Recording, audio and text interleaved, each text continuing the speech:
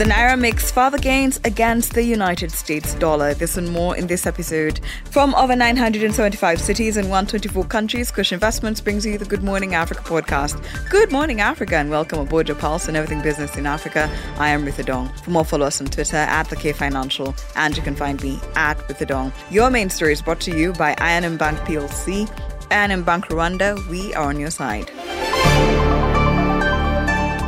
Unit trusts, otherwise known as collective investment schemes, do just as they say, pool funds together for investment. While unit trusts in Uganda have been operational since the mid-90s, they have only gained momentum over the past 6 years with the greater sensitization, and today have a unit value of 1.75 trillion Uganda shillings invested in capital market instruments. Keith Kadiajira, CEO of Capital Markets Authority, elaborates on where Uganda stands in comparison to giants Ghana and Morocco. Right now, the bulk of the funds that we've approved in Uganda are the umbrella funds and the money market funds that constitute about 90% of the total of about 1.75 trillion under management so far.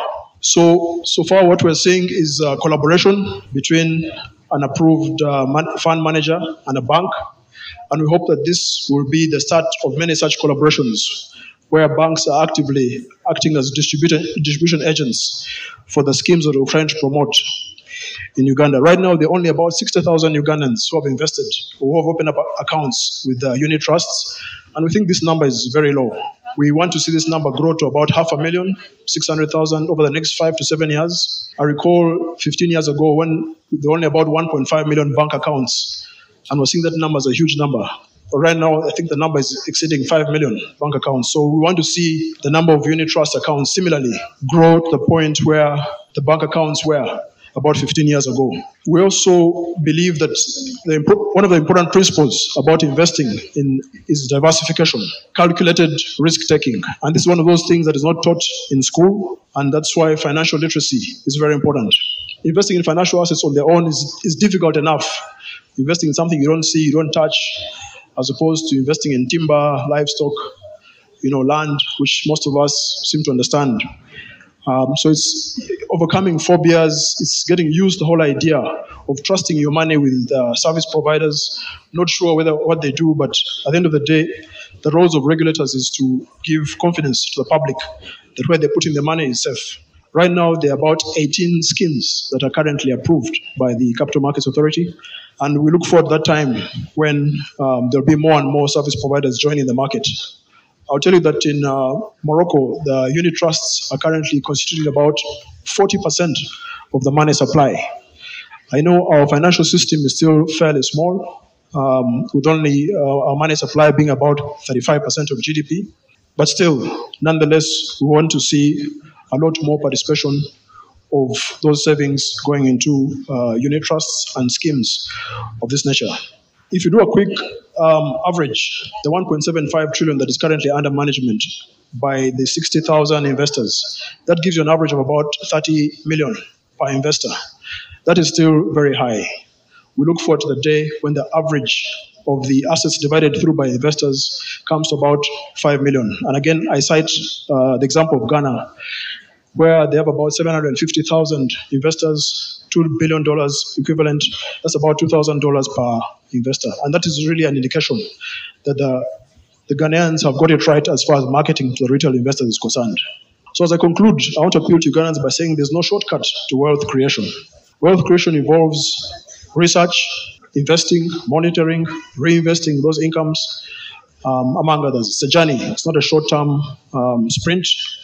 It's a marathon. And here I'm looking at one of our esteemed marathoners in front of me, and you know the pain that you go through when you're going through those marathons. But the returns are well worth the time, the patience, and the hard work, and the discipline, above all, of saving. No amount of income is too low to save. Many times we think if you earn only 1 million shillings, it's not enough to save. But imagine if you don't have that 1 million shillings. And a quick look at the market. The market segment is powered by the Development Bank of Rwanda. We empower you. The Naira gained further against the United States dollar on the investors and exporters window, 2 sessions after it closed on a negative note on Friday. According to data posted on the FMDQ Securities Exchange window, where Forex is officially traded, the Naira closed at 763 per dollar on Tuesday, appreciating further by 5.17 Naira from 768.17 it exchanged on Monday. The local unit opened sales at 760 Naira before it experienced an intraday exchange rate of 841 and a high of 467 and then settled at 763 Naira. The Tuesday rate signifies a 0.9% appreciation from 770.17 the Naira exchange against the greenback on Friday last week. The foreign exchange turnover within the day's market session increased significantly by 23.9% from $198.13 million published in the previous market session on Monday. The Johannesburg Stock Exchange All-Share Index was up above the 74,900 level on Wednesday, on track for a second day of slight gains, with investors focused on the future direction of interest rates ahead of today's central speech by the Federal Reserve Chair Jerome Powell. Meanwhile, traders continued to assess more economic data from several economies, seeking clues regarding the momentum of the global economic activity. Recent economic indicators from the United States highlighted the ongoing resilience of the economy, while China released discouraging industrial data. On the corporate front, heavyweight tech Naspers were among the top performers.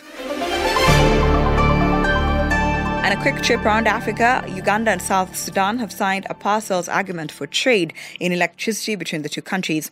Trading of electricity across the border is expected to benefit the towns of Araba and Elegu in Uganda and Kaya and Nimule in South Sudan. The signing of the sales agreement comes at a time when Uganda is about to switch on the 600-megawatt Karuma power station that has been under construction since 2013. Uganda and South Sudan signed the Memorandum of Understanding in December 2015, setting negotiations. The agreement will see development of a 4,000 kilovolt Oluyo-Juba power transmission line of 308 kilometers. Uganda will develop 138 kilometers of the line on the Ugandan side, while South Sudan will construct 170 kilometers on its side. Uganda and South Sudan have secured funds for the feasibility studies from the African Development Bank. Africa Development Bank will also finance the project based on the EPC or the public-private partnership, depending on the outcome of the feasibility study.